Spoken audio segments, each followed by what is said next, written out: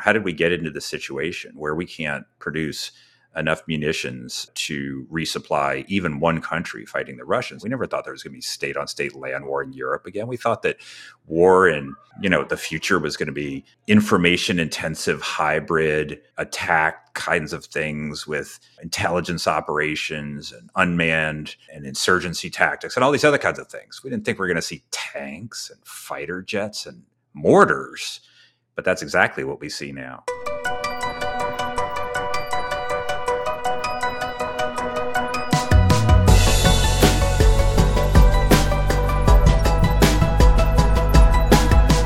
New access between Russia, China, and Iran, a year into the Russia-Ukraine war, in which President Biden says, "We will stay in this and back the Ukrainians for, quote, as long as it takes." How long is that? To try to get answers to some of these questions, we called up one of our go-tos, Richard Fontaine. Richard is the CEO of the Center for New American Security, a bipartisan foreign policy think tank in Washington, D.C. Imagine that. An institution that's bipartisan these days in D.C. Prior to joining the Center for New American Security, Richard was foreign policy advisor to Senator John McCain, where he worked for him on the Senate Armed Services Committee, traveled all over the world with him, including year after year to the Munich Security Conference, where Richard just returned from, which we'll talk a little bit about. He also worked at the State Department, the National Security Council, and on the staff of the Senate Foreign Relations Committee. He currently serves on President Biden's Defense Policy Board, which advises the Pentagon. So he is close to a lot of the decision-making and analysis and forecasting of the Biden administration in global affairs. This is Call Me Back. And I'm pleased to welcome back to this podcast my friend Richard Fontaine, who is a fan favorite. He's also like a burst of positive energy after we just had Neil Ferguson on last week, as you referred to him. What did you say? As Dour Scott? A dour Scott. Lovable, but dour Scott. Yeah. Right. Endearing, charming, but dour. There was a lot of doom and gloom. I got a lot of reaction from it. People were, I guess, appropriately flipped out by some of what he said. So I thought we'd bring you on to cheer us up, maybe?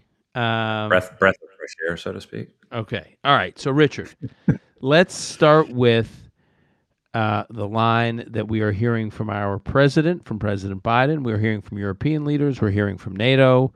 They're all singing from the same talking point sheet that we, the West, will be there for Ukraine for, quote, as long as it takes. That's the line. We will be there for as long as it takes, right. Which is being met with mixed reactions from a number of corners, some on the American right, and actually some Ukrainians.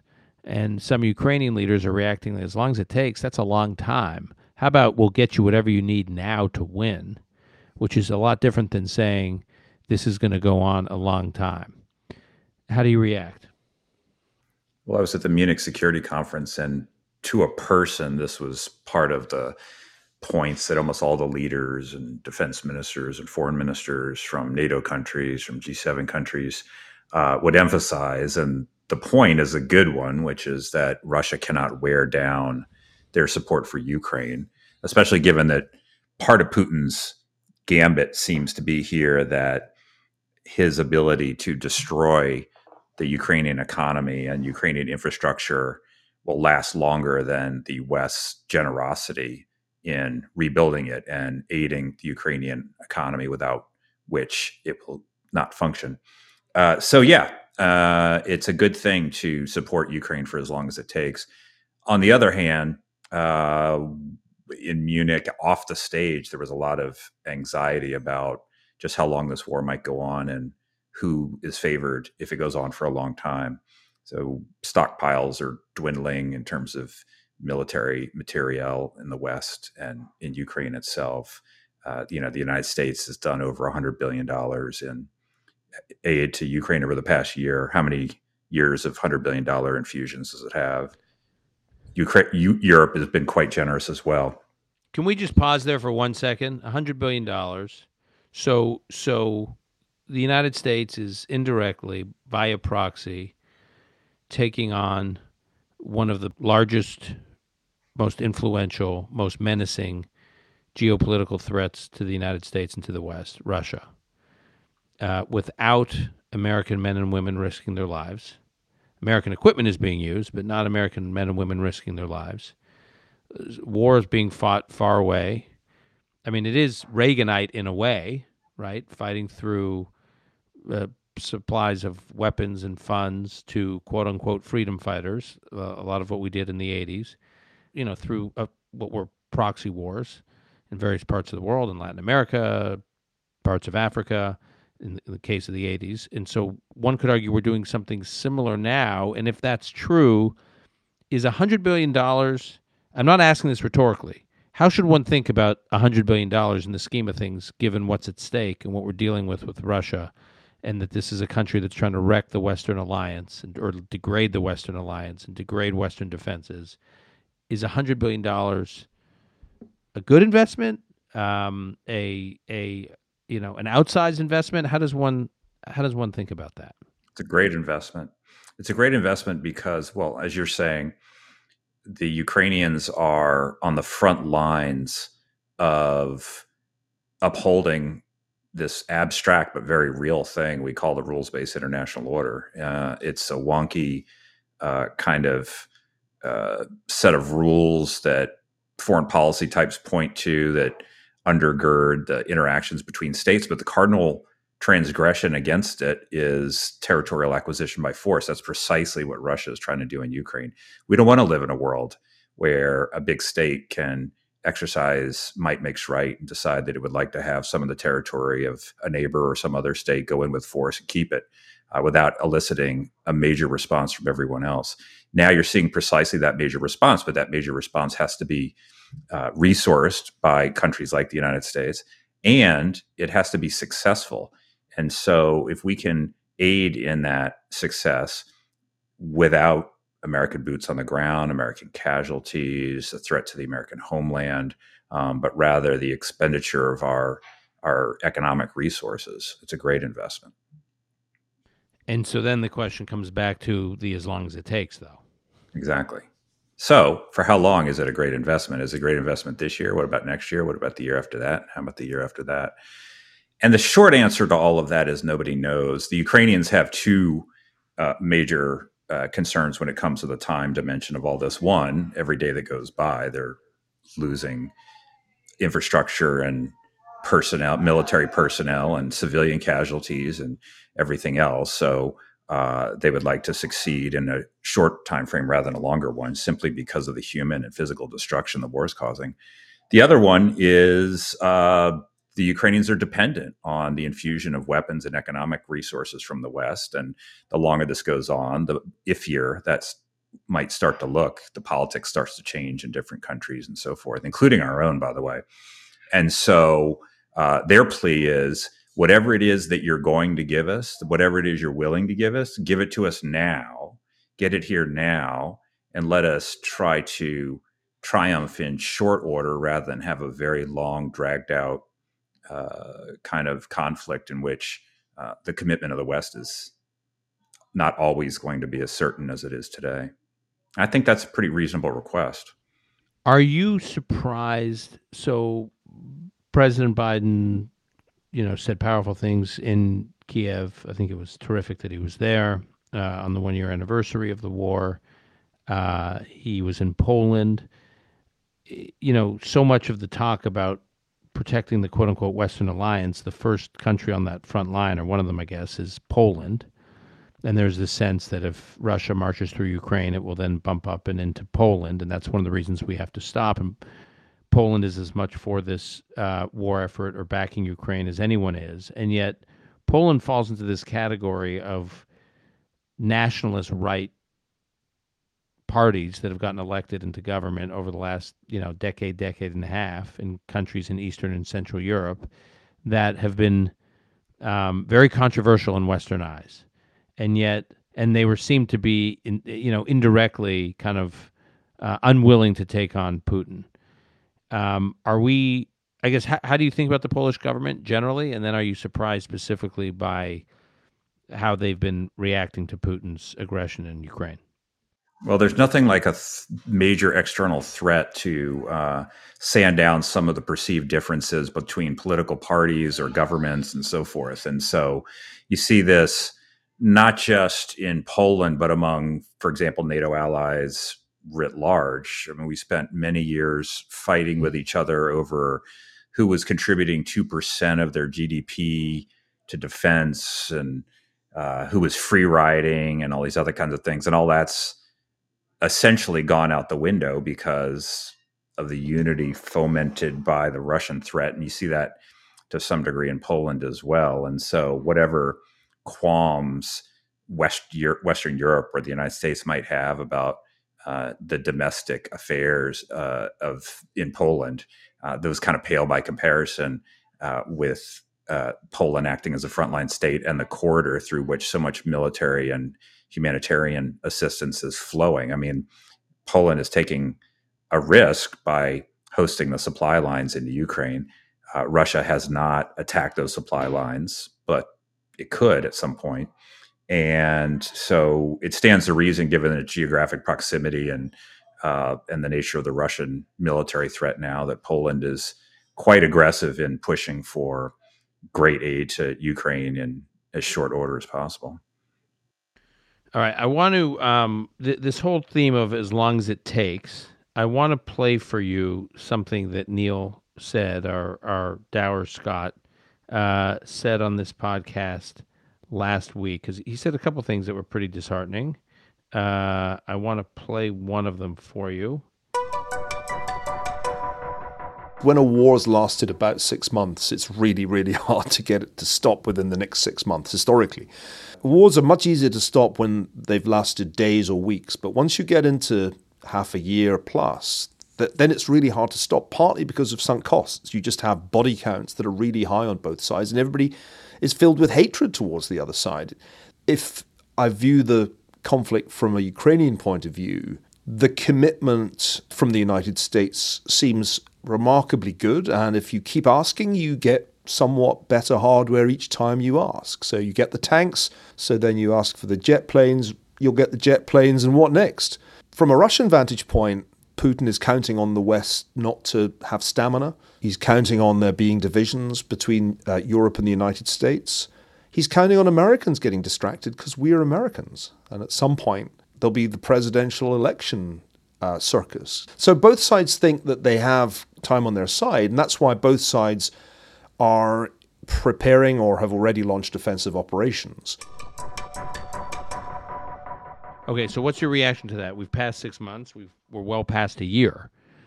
And is Neil right that if you look at history, it means there's probably a number of years left to this?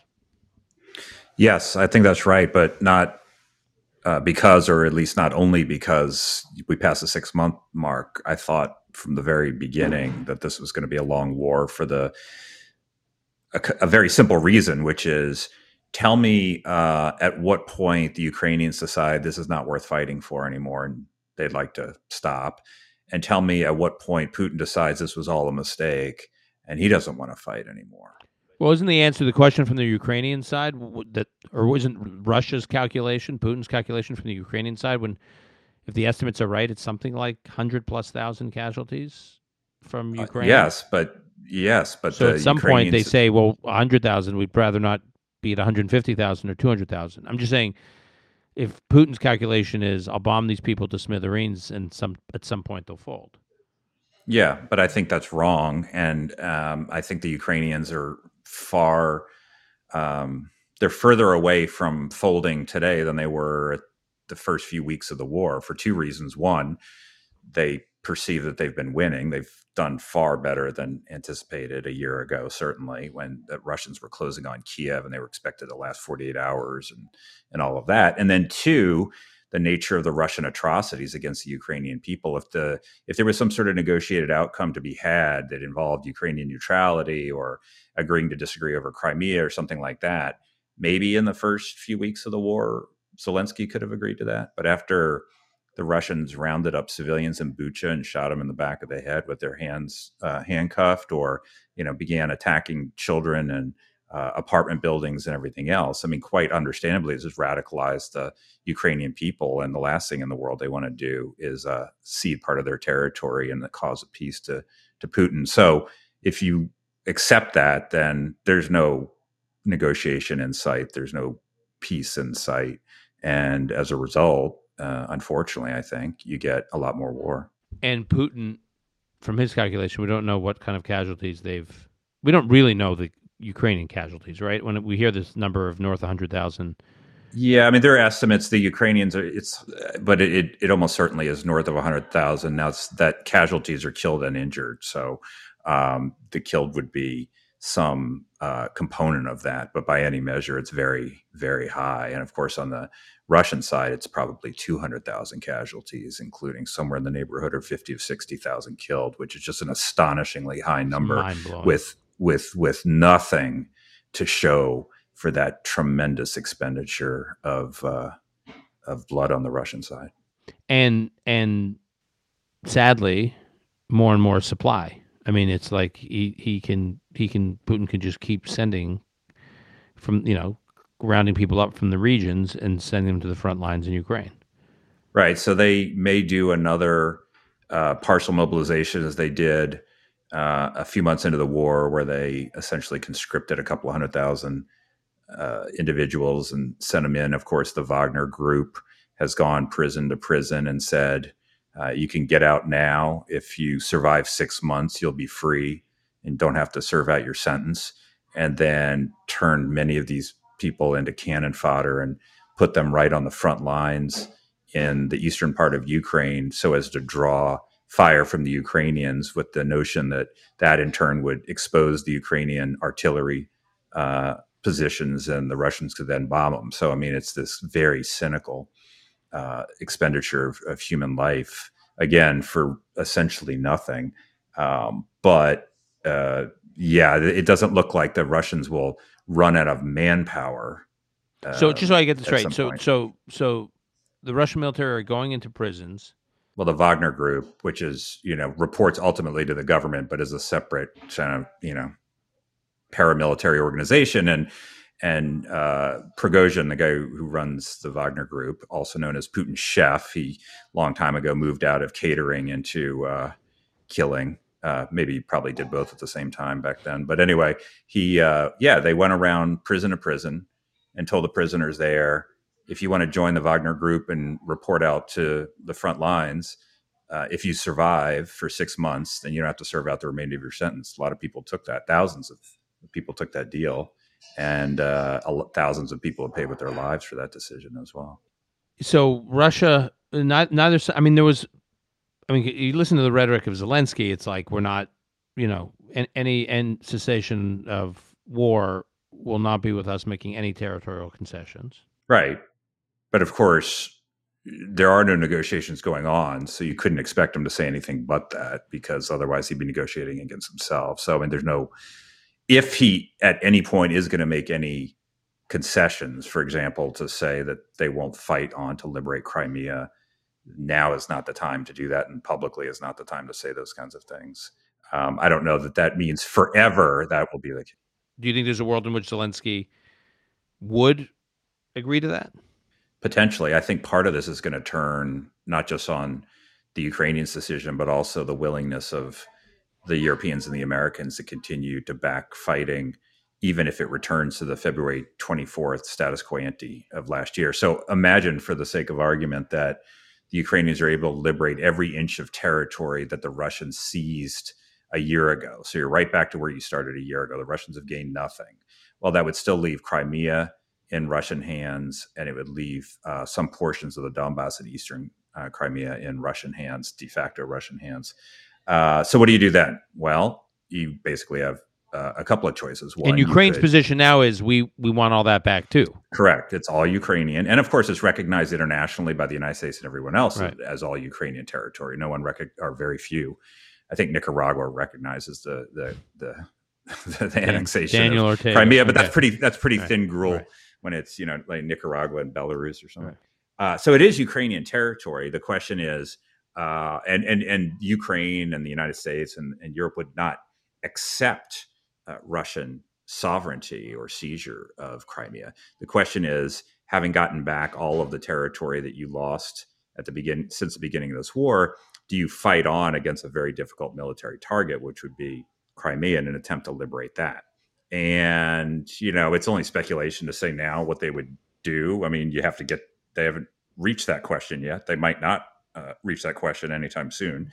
But ultimately, I think the U.S. and Europe and the Ukrainians themselves are going to have a view. Right now, the Ukrainians say they'll fight on till it's all liberated.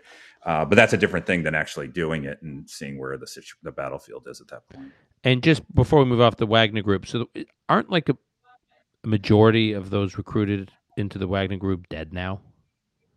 I don't know if a majority is, but I would wager that a majority is. I mean, they've just had astonishing losses, and they've been trying to capture these areas around Bakhmut and stuff like that. I mean, even if they do, who cares? I mean, it's amazing that the human price they're willing to pay, and I think part of this is related to the war and trying to make advances where you can, and also you're seeing some political kind of give and take between Prigozhin and Putin, with Prigozhin, who runs the Wagner Group, having come out into the public, having previously denied he had anything to do with the Wagner Group or the existence of the Wagner Group, and now he wants to show that his guys can actually do what the Russian regular military has not been able to do, which is capture and hold territory. So you have this kind of destructive dynamic there as well, which is a little bit hard to understand.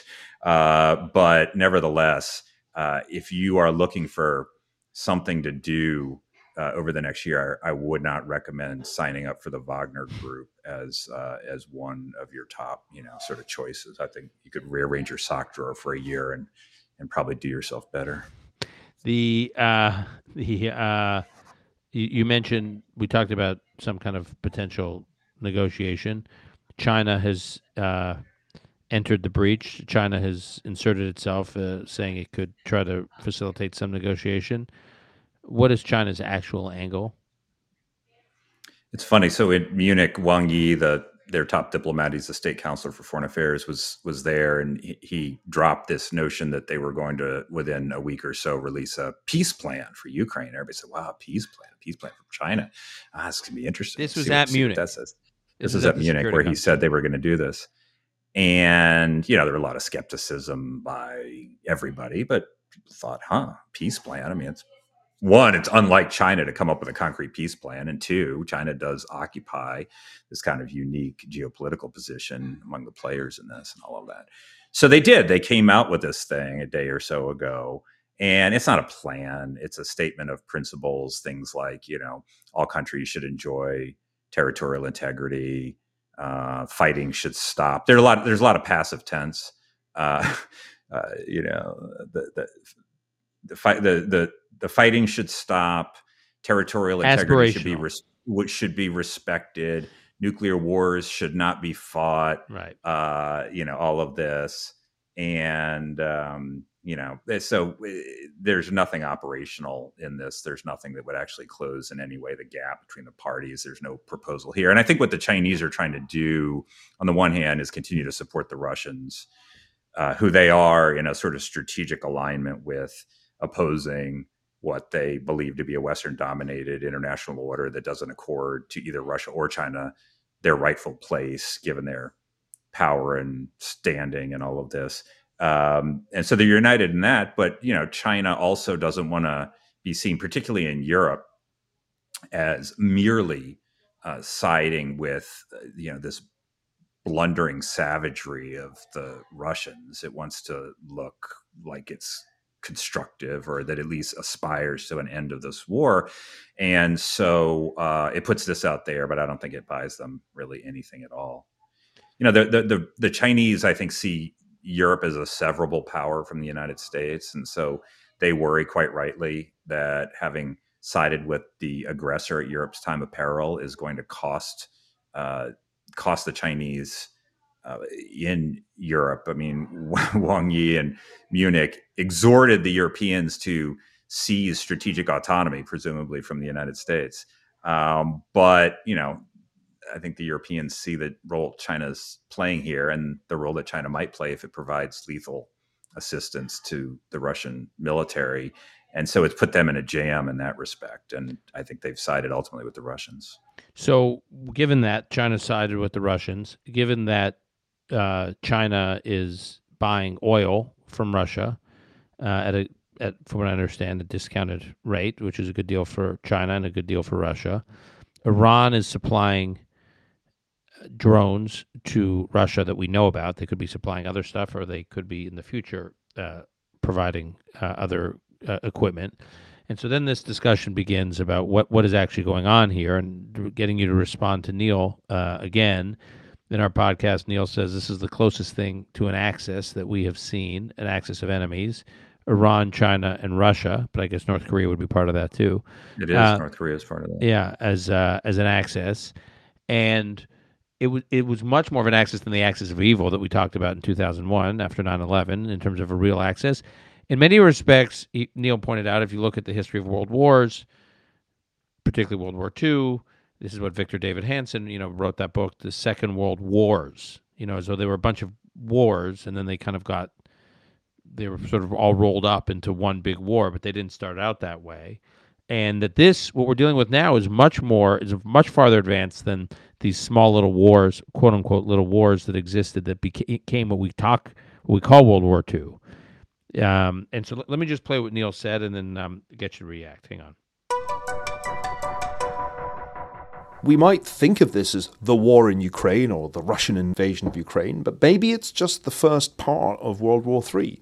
And part two is going to be in the Middle East, when Iran escalates its war against Saudi Arabia. And part three is Taiwan. And if those things happen in roughly the same time frame, then we're looking at something much more alarming than Cold War II. I'm fine with Cold War II. Cold War II is good because Cold Wars, where we don't actually do that much fighting, are an incentive to innovate technologically. It's better for us to recognize we're in Cold War II and that it is primarily a technological race and we can't lose it.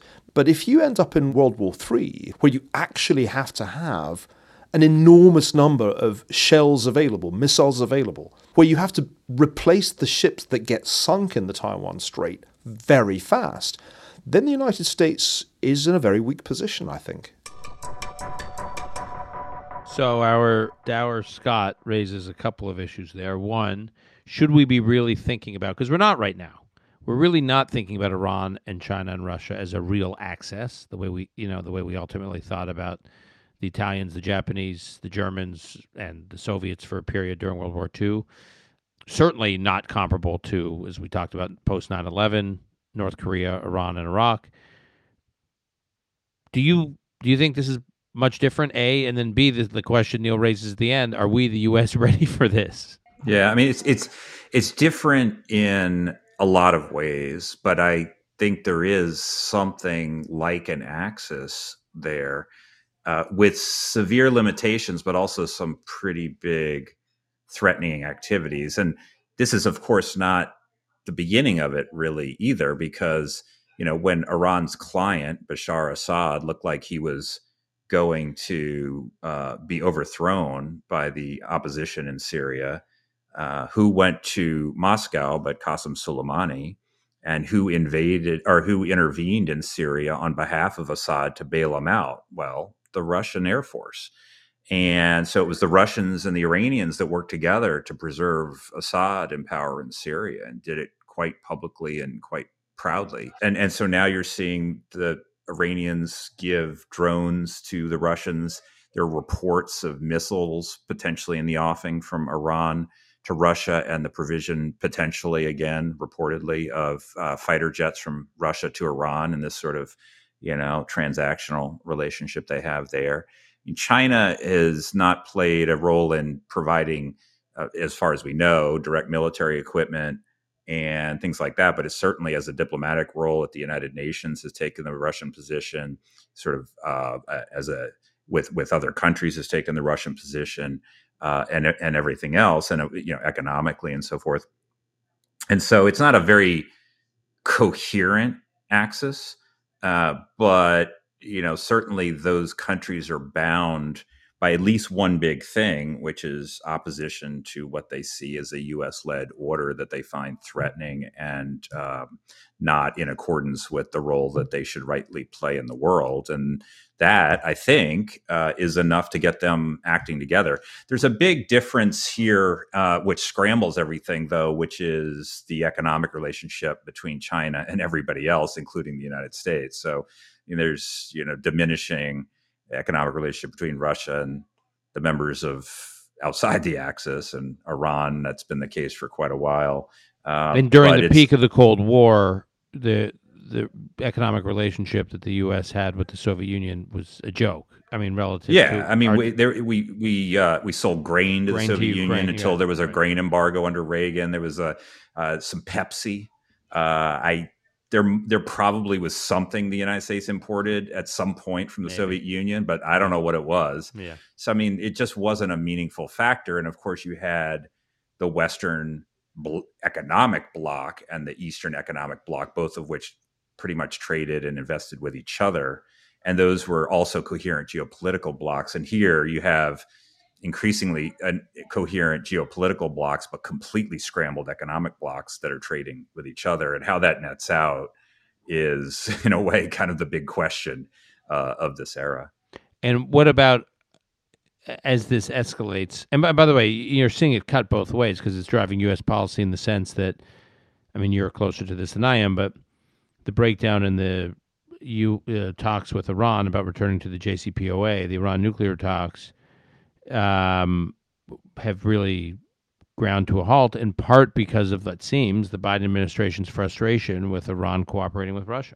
So, yeah, I mean, if there was a chance pre-Iran-Russia cooperation to get back in the JCPOA, which was pretty limited because the Iranian government in Raisi doesn't seem keen to do so, and to re-enter under the same terms that previously existed.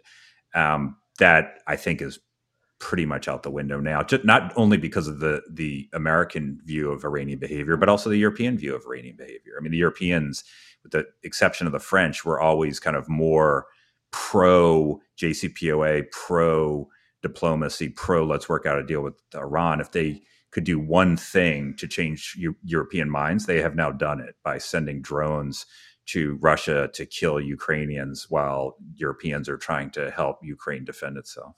And I would say also clamping down in an extremely aggressive way this revolution, or quiet revolution, not quiet, right, this revolution on the streets. Yeah. Yeah. So, I mean, in that sense, the Iranians, if the Iranians ever had any aspiration to return to the JCPOA, they've done everything wrong. I mean, they are violating the prohibitions against uranium enrichment, as we all know. They are evincing very little, if any, inclination to actually return to the deal under any circumstances.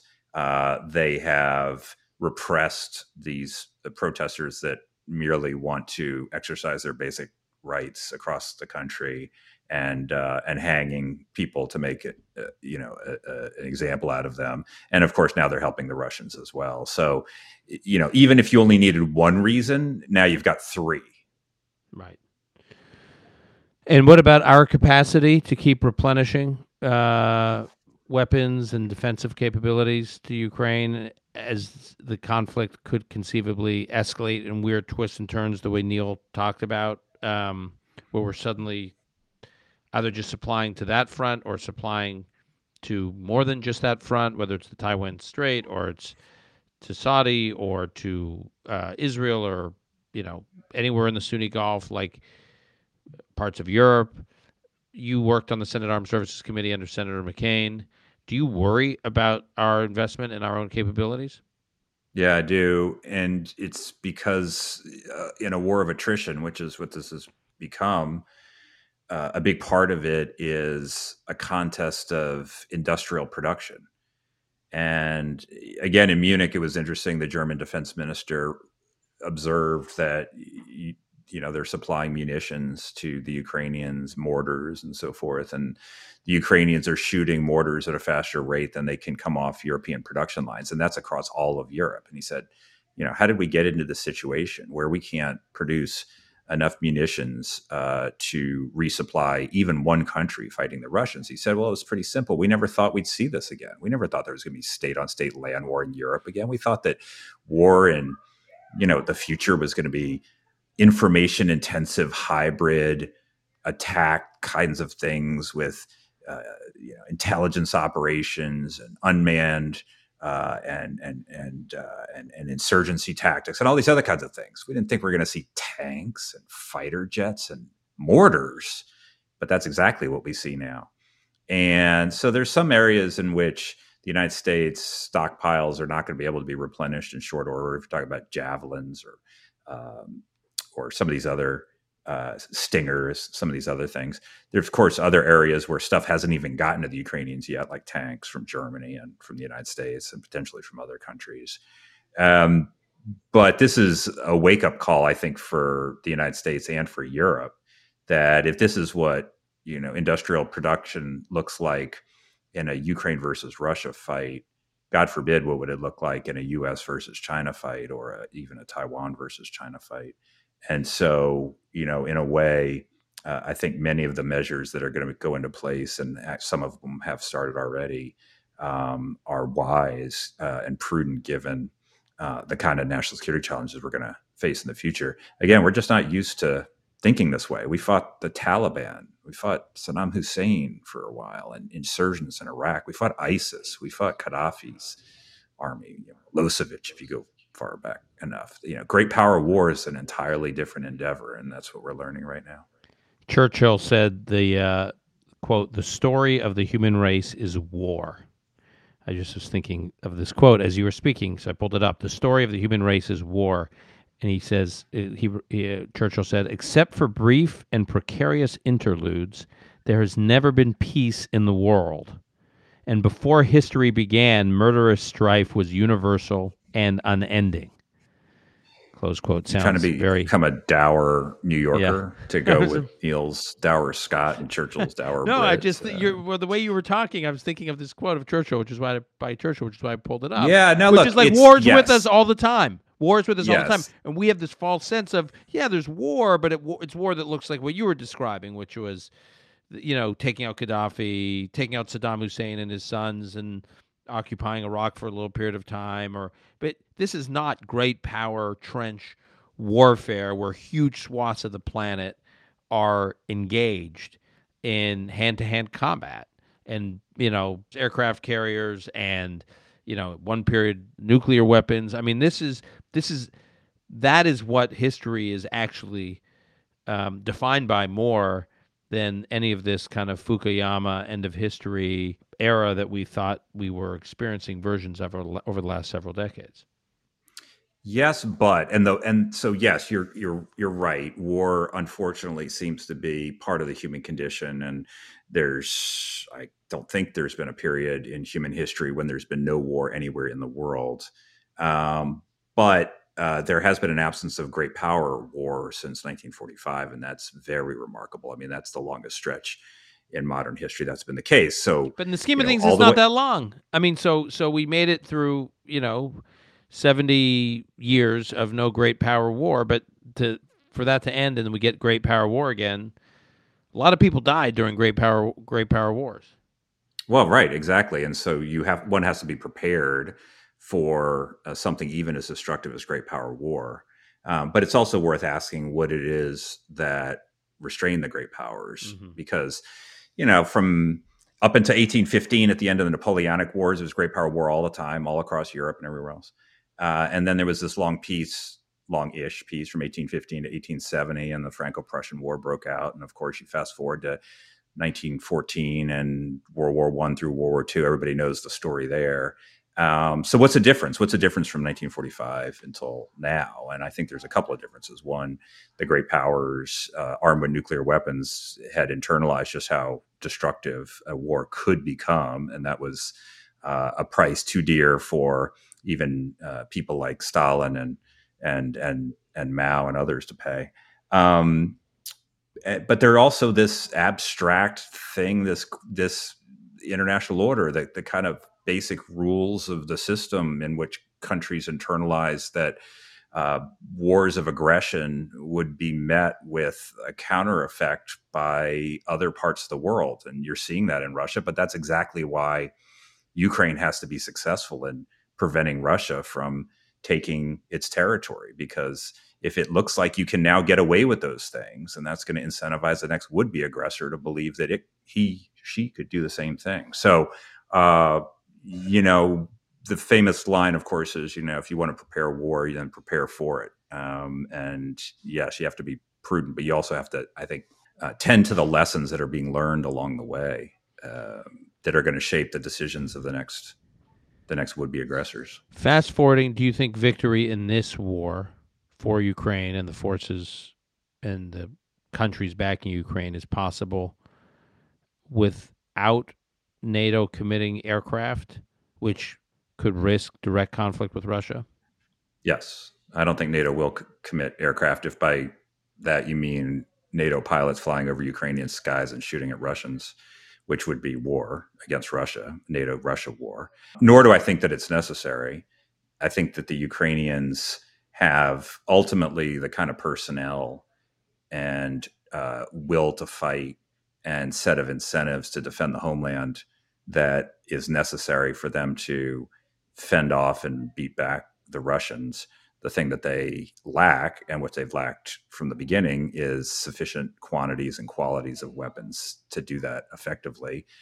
It's amazing that each time they ask for something, they say, can we have HIMARS? No. Then we give them HIMARS. Can we have long-range missiles? No. We give them long-range missiles. Can we have tanks? No. We give them tanks. Can we have fighter jets? Now we're like, well, that's where we're drawing the line. Just wait. Can I ask you a question? Wait. You're close to a lot of these conversations with this administration. What is with this? Like, they ask, the Biden administration says no, then the Biden administration says yes. Like your whole sequencing here. Then they ask for something else. Like, why? Because the administration, I think, has two objectives. One is to assist the Ukrainians in defending themselves against the Russians, and the other is to avoid escalation, meaning avoid Russia attacking NATO territory, supply lines running through NATO territory, touching a nerve that in some way, shape, or form would lead Vladimir Putin to do something that he has not yet done. I don't know, launch a tactical nuclear weapon, whatever the form of escalation is. So if those are your two objectives, you got to try to figure out the provision of weapon system X, Y, or Z. How much of that is going to help the Ukrainians but not be escalatory? And how much of it is going to help the Ukrainians but would be unacceptably escalatory? Well, there's no chart that you pull out and you say, well, Putin would object to A, B, and C, but D, E, and F are going to be okay. So we'll just give D, E, and F for now. And then if he changes his mind on A, B, and C. So, this is an art, not a science. And it all gets back to one's personal risk tolerance and trying to make a judgment. And what they have done over time is made a judgment that particular weapon systems would be escalatory. And then as the Russians have not escalated against the provision of other things, they've sort of put their toe in the water on additional ones. It's the bit of the frog in the boiling pot approach to providing weapons.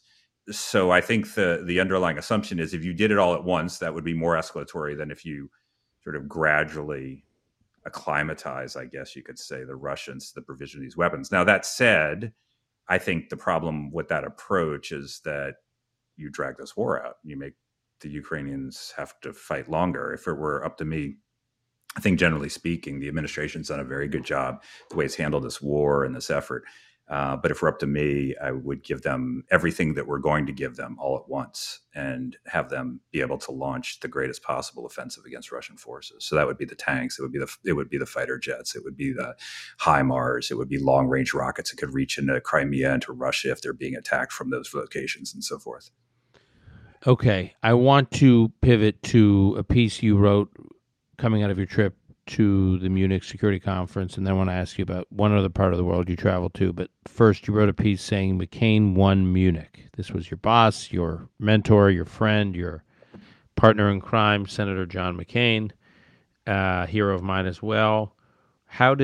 What was winning Munich, the Munich Security Conference about? I first went to the Munich Security Conference back in 2005 when I first started working for Senator McCain, and I'd work on his speeches every year, and we'd go year in, year out, and all of this. And there became this almost formulaic kind of experience there where McCain would go up, and one doesn't need to take my word for it. Go back and look at his speeches if anybody's curious. And he would say, Putin is becoming repressive at home and aggressive abroad. Keep an eye on Ukraine. It's in peril. It is, all of these things that you think are vestiges of the past, kind of strong versus weak and good versus evil in the transatlantic sphere are not actually. It's better for the West to be strong, armed, united, and resolved than to be weak and wondering what its purpose is. And where the Europeans often had this idea that the best way to deal with Russia was to buy gas from it, to have economic interdependence that would sort of modify and moderate its foreign policy over time. McCain thought that was ridiculous. So he would denounce the Russians. He would offer huge support for the former Soviet republics that were in danger, and he would call on the Europeans to do more to be more unified and to be stronger. And of course, the Europeans would come back and say, yeah, we know, we understand. There's problems with the Russians, but we got to work with these guys. We understand we're close to the Russians. We understand them better than Americans do. And you got to understand, we have economic relationship. And, we got domestic concerns. We can't spend too much on defense and all that. Anyway, so you fast forward all these years, 2023, I'm walking around and you hear Macron speaking, or Olaf Scholz, or any Rishi Sunak, who was there, the British Prime Minister. And what are they doing? They're talking about Russia essentially as a kind of a mafia state, Putin as pretty much evil incarnate, the need for the West to triple down on its democratic values, which bind it together like glue and are such a distinction between the autocratic mindset. They're pledging to increase defense spending to be as strong as possible to support Ukraine for as long as it takes. Wow. I said, they sound like McCain. All these years later, they sound just like McCain. It took a long time to get there, but McCain won Munich. All right. We're going to post that piece in the show notes. Tell me, you also recently traveled to Tajikistan and to Turkey. And why were you in each of these places? With some of my colleagues, we were doing some work looking at what U.S. policy toward Afghanistan should be now that we're as far after the year and a half plus after the fall of Kabul to the Taliban. There is a major group of exiles, including those who were in the previous government in Afghanistan, in Tajikistan around Dushanbe, and there's another group in Turkey. And so we were meeting with those. Those groups are quite different. And this being Afghanistan, they don't have uniform views on almost anything. But the question on the table was, given the slim leverage the United States has, most of which it gave up when we left Afghanistan, and given the really terrible situation in Afghanistan today, a third of the country is dependent on foreign aid for basic survival. Women and girls have gotten almost completely shoved out of the public sphere. As we all know, the world's most wanted terrorist, Ayman al-Zawahiri, was found in a safe house in downtown Kabul, being sheltered by the interior minister before a U.S. drone took him out. Is there anything we can do? It's a hard question. And we proposed some answers to that, but that's what we were doing there. And are you pretty pessimistic about Afghanistan? I am, yeah. I think there's multiple factions with the Taliban that are competing for influence, and the hardest of the hardline faction based in Kandahar is in the ascendance.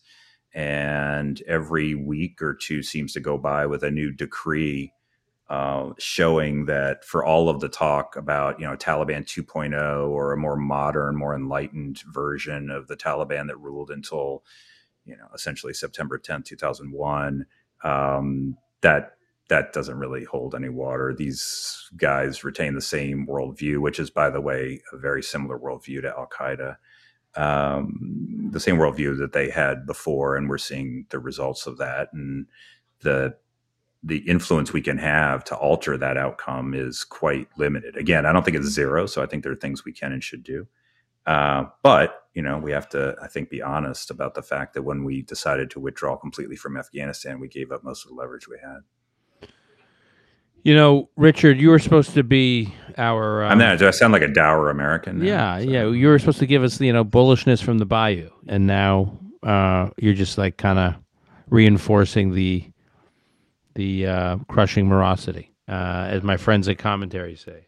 Here's what I will do to try to turn your sentiment around just a little bit. So, if I heard Neil's sort of description of the axes right, the United States is going to be on the back foot and in a pretty bad situation given the teaming up of Russia, China, and Iran, if not maybe others like North Korea.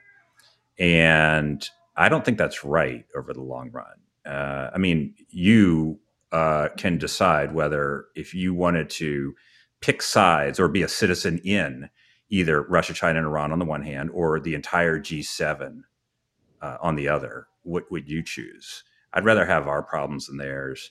Whatever our lack of industrial capacity and weapons production and resolve and unity and potential staying power and the complications that come along with democracy, I would bet on that every time over the notion that Russia, China, and Iran really are going to dominate the international order, are really going to stick together over time and make life exceedingly difficult for the United States. And so the formation of any kind of pseudo-axis, the way we're seeing the outlines of, has already begun to produce a kind of alignment closer than we've seen before between Europe, the United States, North America, Japan, South Korea, Australia, New Zealand, Singapore, and you can add others to that, and I'd rather be on our side. Okay, so hold on. I'm not going to let you go then, because that was good. That's a contrarian take. But just because Russia, China, and Iran are, not on the rise, they're not places that people would want to aspire to live or be on the side of. It doesn't mean they can't be on the march, wreaking havoc globally. And in fact, one could argue, and Neil and I talked about this, and Brett Stevens and I have talked about this, that it's actually those countries that are in decline that are most often on the march. So if what you're saying is true, the West, and what we're calling loosely defined the Western Alliance here, and I know it's not just the West, but we will, for simplicity's sake, call it that, is the more desirable place to be and be a part of. It doesn't mean that these other countries can't cause a lot of pain on the world stage, even if they are in decline. That is true. And I don't think China's in decline. I do think Russia's in decline. The problem with declining power is that they're often highly risk tolerant. They have less invested in the way things are with each passing year. And so they have a greater incentive to gamble. And I think that's exactly what you see with Putin. China's a rising power, at least in the ways that we care about most militarily in terms of its ambitions and activities around the world. That poses its own set of problems.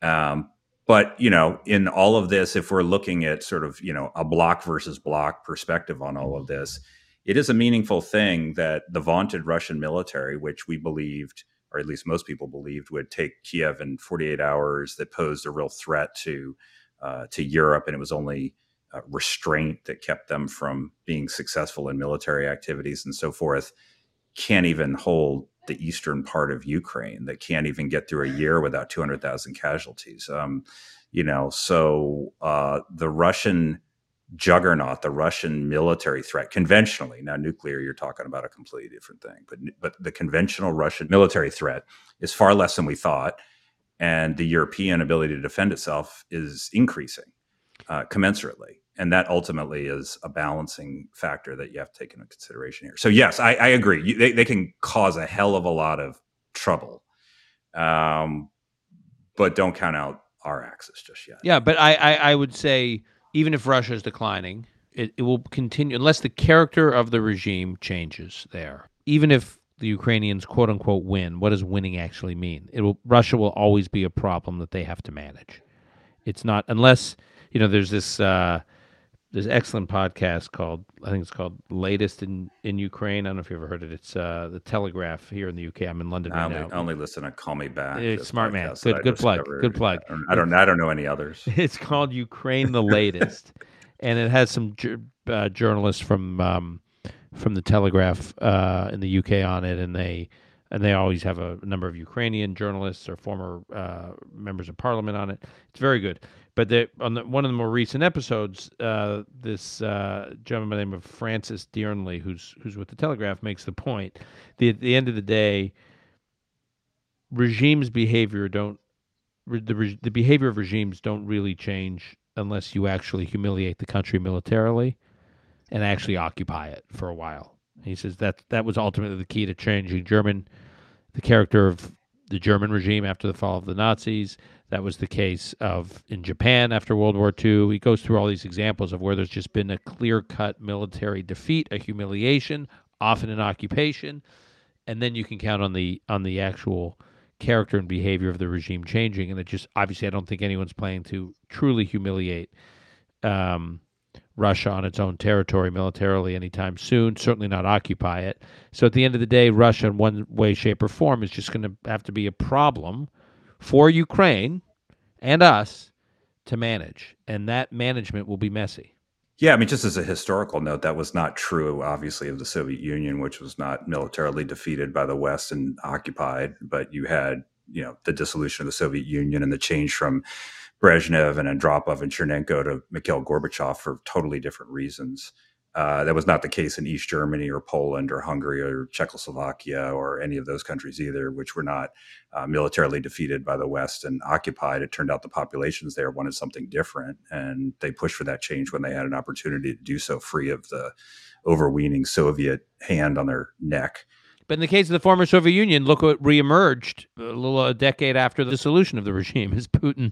Well, in Russia, but not in the former Soviet Union. Right, I mean, right. The Baltic states are in a very different place, and the Ukrainians have been as well, and the Georgians and other things. And so, personalities matter a lot too. So we don't know, I was reading the other day that at the time when, Stalin died in 1953, and there was a lot of analysis that said, whoever replaces Stalin must be worse, because of course this was the guy who worked with the United States and the Allies to defeat Hitler, and so he was kind of Uncle Joe in our propaganda for a little while. So he might be an absolute bloody murderer and lunatic, but ultimately somebody could do business with and anybody who replaces him is going to be worse. And of course that wasn't the case. So who knows if Putin departs the scene, who replaces Putin? Worse, better? Don't know. So I don't think we should just write off Russia in that sense. But we're a long way from there. In the meantime, I think the will of the country is Putin's will by and large, and we're stuck with the will we have. And so, threats that countries pose are a combination of will and capability.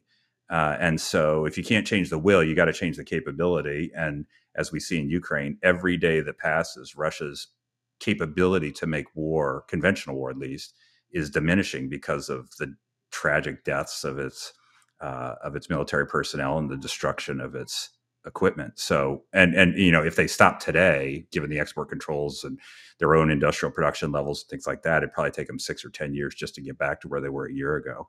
So that's a pretty big diminishment in Russian military capability. And that's where the focus has to be if you can't change the will. You know what?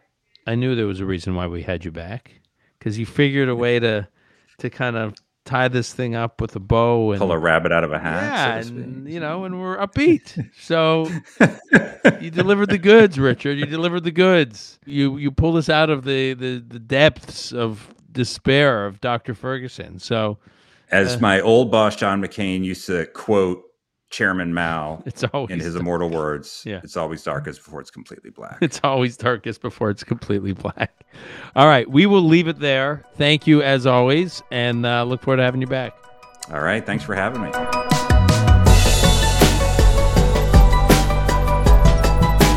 That's our show for today. To follow Richard's work, you can go to cnas.org. That's cnas.org.